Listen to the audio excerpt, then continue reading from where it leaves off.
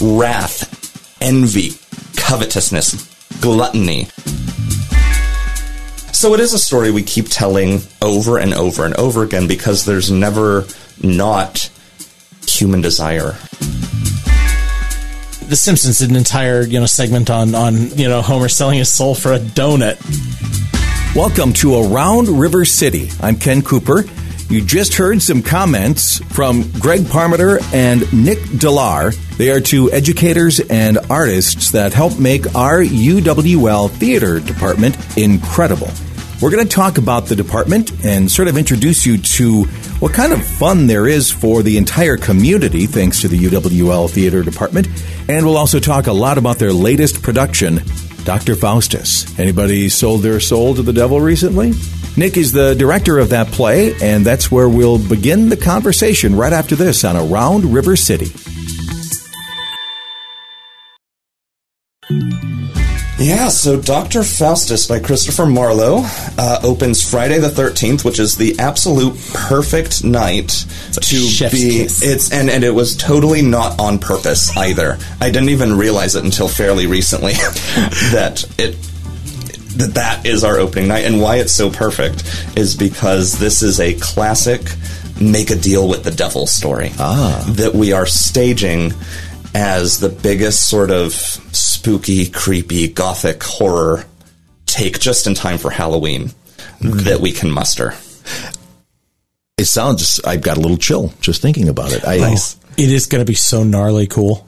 And just a little backstory even farther. Marlowe was almost a contemporary of Shakespeare, older, right? Maybe he was a contemporary of Shakespeare, and they would have had basically parallel careers. But Marlowe was killed in a bar in his 20s. Okay, and so he's dead, stabbed in the eye. But he was more or less the leading playwright ahead of right before Shakespeare. Really, his career began to take off as a writer. The Dr. Faustus type has become something that we all know. We all understand what that character means. Oh God, yeah, and we've seen the story of Faustus invade all manner of media for hundreds of years. Yeah, right. I mean, even The Simpsons did an entire segment on Treehouse of Horror. I think Shakespeare and Marlowe, getting back to our other conversation, would love something like The Simpsons. Oh, yeah. And appreciate that biting satire. Oh yeah, no, I tell my classes when we cover Shakespeare in my theater priest class that's what Shakespeare would be doing if he was alive, is that kind of stuff, and he would elevate it. Yeah, he would elevate it. So anyway, I interrupted you. So they did a whole episode. The whole segment about Homer selling his soul for a donut, right? And it's just you see this, the devil went down to Georgia, right? Yeah, the song, right? It's the story of Faustus. Just the difference with that one is that the devil loses. In this one, not so much. Right. And don't tell us too much. 400 years old. Okay. There are no spoilers anymore. 400-year-old play. But also Little Shop of Horrors is a Faustian tale where Seymour Krelborn basically sells his soul, his humanity, to get fame, and he sells it to a plant in this case and he wants the girl, and he does all these horrible things because the plant says, I can get you that. Right? And so it's fundamentally a story about temptation and desire and what people are willing to do to get what they want, and the price of those desires and giving in to those temptations. Little Mermaid, that's another one. Ursula the Sea Witch is absolutely the devil in that tale, and Ariel gives her voice away, very metaphorically and literally. Yeah. And Damn Yankees is a direct adaptation of Faustus. So it is a story we keep telling over and over and over again because there's never not human desire. But what changes are the details of what is desired for each new era, right? Little Shop of Horrors, he wants fame, right? Dr. Faustus wants knowledge, and it's what he gives up is his soul. That Marlowe wrote this at basically the height of the Reformation, right? When we have this major schism, and all of a sudden between the Catholic Church and all of these new other kinds of churches, all of a sudden authority is split for the first time in centuries. Who actually can tell you where your soul is going after you die? Where does knowledge come from, if not from some sort of authority? And Marlowe is very, very interested in these questions, partly because he was super educated for his time period, and was a scholarship kid, basically, where he came from a pretty average background, but managed to, by sheer luck, end up at major schooling institutions, end up with a master's degree. And so he's thinking about all of these things, and he puts them on stage because it becomes a viable way for him to communicate and make a living. So you're both teachers. Where's your first clue? How do you teach your students? Because this is a production done by UWL students, correct, on stage. I'm guessing the character of Dr. Faustus isn't 18. No. How do they get the life learning to embody that? Right. That's a great question. There's a couple things to say about it. One, first of all, is that Dr. Faustus actually isn't that much older than the students. He, back then, his studies would have been, he's just finished his doctorate. Okay. And so he's genuinely not that much older, a little bit older, but nevertheless, he definitely has experience that our students don't have in a lot of the other characters too. And to speak nothing of, there's characters who are demons in this play. We have Lucifer himself on stage. So how do you actually teach someone to be Satan or specifically to be Lucifer convincingly? Be the ball, right? Danny. Be the ball. One is to strip that away and think about things like, what does this character in this moment want? And start there, and then think about, okay, how do they go about trying to get what they want? And it's always, in terms of acting, about working with your scene partner, even if that scene partner is the audience, right? If you're alone on the stage and talking to the audience. And so I ask them questions like, all right, so where does Dr. Faustus find himself mentally at the start of this scene? What has just happened right before it? What is he after? How is he feeling about what's just happened? Where's he at? And we start from there, and we just talk about the character as if it's not them. And then we say, okay, let's try that and see what happens. And then I tell them what I see, and we have a dialogue until we sort of find, like Greg has said, what's right for that moment through that actor's body and their perspective and experiences. Because you can't divorce the self from the character. The character comes through the self. What's impressed you about this cast? So much.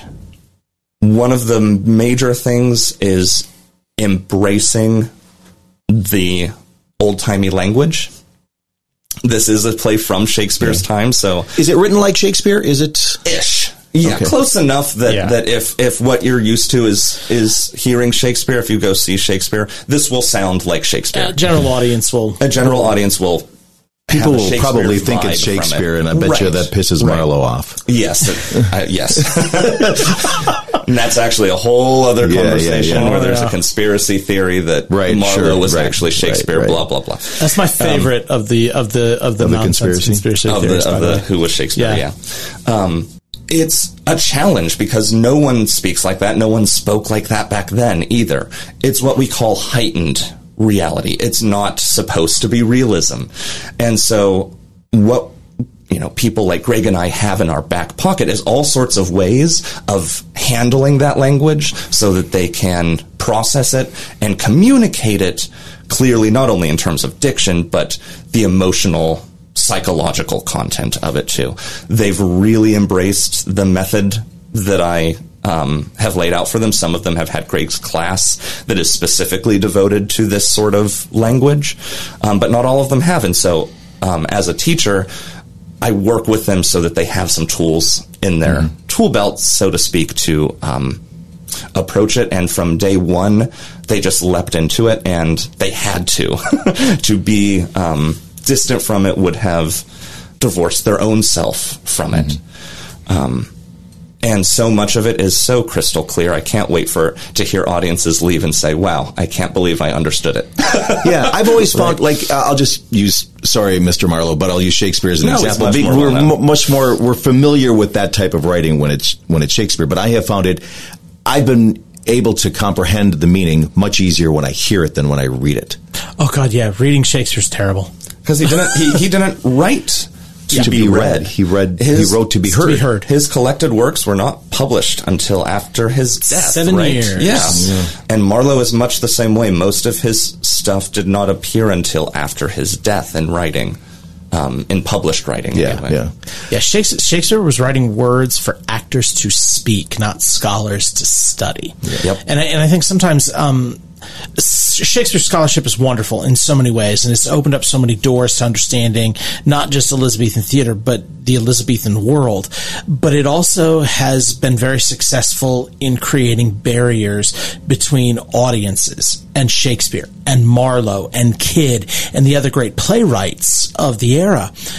You have to remember, first and foremost, Shakespeare was writing for the people, right? They were writing for the people that could afford to come to a play in the middle of the day because they were unemployed and illiterate in many ways. So these words that are spoken, they were written for the common man, and often they're low ideas. I often tell you, Shakespeare loves nothing so much as a penis joke, and they're all over the place because that's what the audience demanded, and he was able to use that as an avenue in to elevate the human condition and make this, common guttural sense of everyday life into poetry, into something divine.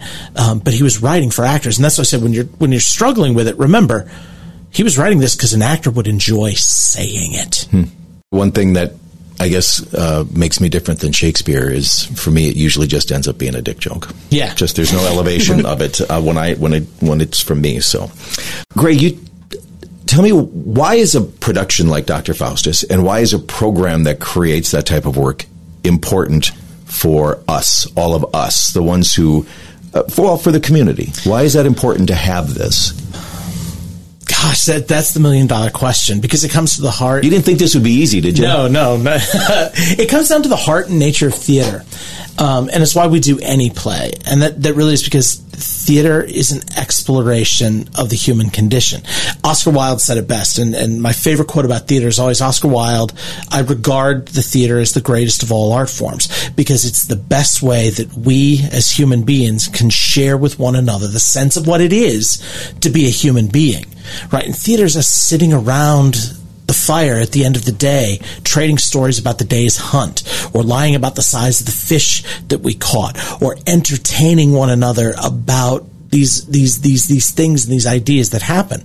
And so we have a department at UWL, our theater and dance department, is really centered in that idea of not just training actors in the art of doing theater, not just training designers in the act of creating a costume or a set, but in telling a story about the human condition, and therefore contributing something to humanity. And so when we put on a play like this, part of it is to meet the educational needs of our students, but also because there's greatness in these works. There are these truly beautiful and complicated ideas that when we approach them from different angles, we find something about ourselves. And when you can share that with the audience, you always have the opportunity to touch an audience member, right? To reach out across time and space and connect with that person and have them go, what have I traded to get what I want? What happened to my integrity? Or to look at it and say, oh my God, I've missed out on something. Maybe I do need to pick up and read this play. There's always an opportunity to create a greater understanding of humanity. And if we're doing the arts purely for entertainment, if we're doing the arts purely because it's a business, we're missing so much of what we can do, right? The greatest entertainment is the entertainment that touches people, that inspires them, challenges them, that makes them weep and laugh out loud. And when you look at how we've put together our season as a whole, that's what we're doing. We're opening with something that's dark and seductive, if you will, and bloody and exciting, right? And then we go to a show that explores some very dark themes like, domestic abuse and mental health in a way that's going to make you laugh so much that your ribs hurt. That's Fuddy Mears. And then to come back with a play like The Wolves, which is one of the most beautiful and interesting and powerful stories about what it is to be a teenage girl in America in this day and age, in this environment. We're exploring 3 facets of humanity, all within the space of 3 months. And these young actors. And sometimes just a chance to say, you see something, you're like, I hadn't thought of that, or I hadn't seen it that way. Sometimes that little, just the, starts something. Oh, yeah. Person. Yeah. And sometimes it's just really cool. Yeah. It's okay to be wild, right? Just to be fun. Yeah, it really is. Because it is entertainment, right? And that's not, to denigrate high art, quote unquote, or anything like that. Because I often think theater is more often than not doing both. And I find stuff that is complicated and mind-bending, in fact, quite entertaining.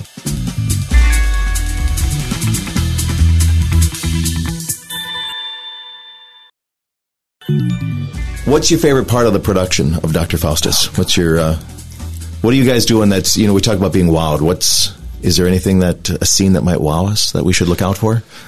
Oh, now we're getting into the spoiler territory. Oh, okay. Right? Well, no, okay. But I can tease this out a little bit. I am excited for audiences to be surprised. And I'm excited for them to be surprised by a number of ways. One is the clarity in which we are telling the story, how fresh and modern it's going to feel despite the old language. I am also thinking our wow factor, we have some special effects up our sleeves. There's going to be a lot of blood. Yeah. There's going to be a lot of blood in this production. So, that's also something that audiences should know going in. And as many people, I think, will be as interested in that as might be turned away from that a little bit. We've got some pyrotechnic type stuff going on in this show. It sounds like it's a great show. It's going to be great, big, and fun. Yeah. So I've been to a few rehearsals in and out. And yes, and just to shout out, Greg has staged some fights in the show that are so fun and exciting. Yeah, they're pretty cool. But the times I've come to rehearsal, what's really excited me most about the project is I walk into the rehearsal room and I walk onto the stage and the cast is just having so much damn fun. I have found more often than not, even when it's a heavy drama, when I can see that the cast is having fun, when I can see that there's joy in the work, that's going to translate into performance. And so it's infectious. Because like you walk in and even if you're not feeling great, when they're excited, when they're up, you're like, okay, yeah, we've got something really wonderful happening here. And I'll just add to it, because now I have a specific part that I can share. I think that won't be too spoilery, but one of my favorite scenes is when they summon the 7 deadly sins from hell, and they're characters that manifest on stage. And so my actors get to think about, what does pride move like? What does pride sound like? Wrath, envy, covetousness, gluttony, what lechery? What do these, and how does lechery move about? And I know I'm in a vocal medium right now, but I'm twisting my mind. Yes, you do look very lecherous. Your hands do. Your hands are claw-like right now. So, that's been really fun to work with the actors to find out what those vocabularies are, and to work too with our costumes are going to just be so wickedly fun. And each time one of these sins appears, it's going to look different and weirder and creepier than the last. Wow. We are blessed with such great costume designers at UWL. Joe Anderson and Michelle Collier are costumers, and they're both outstanding at what they do. And this is the kind of show that they just love to eat on. They get to do their most fun, best work. And we have a joint scenic design team with this one where they're creating the sets for this world. A student, August Jennings, and faculty member Mandy Colby have just created this gothic world that drips, it screams Halloween time, and we're doing some things with our space that we haven't done in a very, very long time, or ever, maybe? A little bit of both. When people walk into the theater, I think they're going to be, well, pleasantly surprised, maybe just a little bit shocked at some of the things that we are doing with the architecture and in the space. I mean, I'm looking forward to it. Here's what I'm looking forward to. We live within walking distance of UWL. I'm so excited for the three of us, me and my wife and my daughter, who's 14, to walk to the play, and then we get to walk home in the dark. Yeah. That's so great. You shouldn't be too scared. Oh, it's okay. Don't say that. It'll be fun. It's fun. It's a fun kind of horror. It's always a safe space. It's delightful. Yeah. And I've been telling the actors from the get-go, we can't take this too seriously, or when the audience begins to laugh, it will crush your soul. And I'm going to tell you right now, the audience is going to laugh, not because things are bad or corny or hokey or ostensibly funny, but because it's delightful. Mm-hmm. When you see these characters that are just so kind of over the top and unrealistic. And laughter is a release of tension. It is. And that's the other thing, too. There can be nervous laughter that swells into hysteria, right? Yeah. And we're expecting a little bit of that, too. Yeah. Greg, how is La Crosse, in your opinion, as an artistic, creative community? The best I've ever been in, and people ask me this question all the time, because Mandy and I first came to town to work at the community theater. She was the costume designer, and I was artistic director at the community theater for 9 years. And this is the only place that I've ever lived where I haven't had to explain or defend what I do for a living. The moment you tell people that you do theater here, there's an understanding of it in a different way. And part of it's because we have two stellar theater programs in this community. We have the best community theater easily in the state of Wisconsin, and probably the region. People have been exposed in many ways, spoiled by good theater here for a very long time. And you look at all the small companies. We talked about Gray Area earlier, who just full of wonderful artists with a passion for what they do. We're blessed here. Maybe my advice would be, if you hear about something happening on a stage, even a theoretical stage, check it out. Take a chance. Yeah. And there's always so much. There's a lot. They're getting ready to open Fiddler at LCC. Viterba's getting ready to do 42nd Street. We've got Dr. Faustus in the pipeline. Plus, we're all already in rehearsals for our next shows. It's just, there's always something to do. It's always good theater. And supporting any one of those organizations is good for all of us. I mean, it builds that audience. It builds that sense of the art. So, get out and buy a ticket. Go see a show. I'd love it if it's Dr. Faustus, but go see a show. Nick, your final thoughts on your production? Oh, come to our show. Boy, I know that sounded very satanic, actually. Come to our show. No, seriously, it's going to be an evening of theater, probably unlike any kind of theater you've attended before. Between the heightened language of the Shakespearean era to the spectacle and the spooktacular thing we're doing with it, you're going to feel and experience things you've probably never experienced before. Come check it out. You won't regret it. How do we find out more about who's got the good information? How do I find out more? The best way is to go to UWL's website and look up the Department of Theater and Dance, and that takes you right to our box office page. And best to buy tickets online. It's the quickest, easiest, most efficient way to get tickets is to buy online. Nobody likes to wait in a line in the box office before a show. So go to uwlax.edu and just type in theater in the search bar, and that's going to take you right to our homepage with the box office button right on it. That's going to be the easiest way. Well, guys, I cannot tell you what a fun conversation this has been for me. It's been great. Yeah, I love this. Thank you. Yeah, break a leg. Thank you very much. I want to say thanks to Greg Parmenter and Nick Delar, both from the UWL Theater Department, for talking about the department and their latest production, Dr. Faustus. And by the way, Nick, Greg, and I got into a pretty good conversation about the theater. I didn't realize what a theater nerd I am, but I love it, and I loved our conversation. We talk about everything from why do you project so differently on the stage? Why do you do certain things with an accent? How important is the theater in general to us as human beings?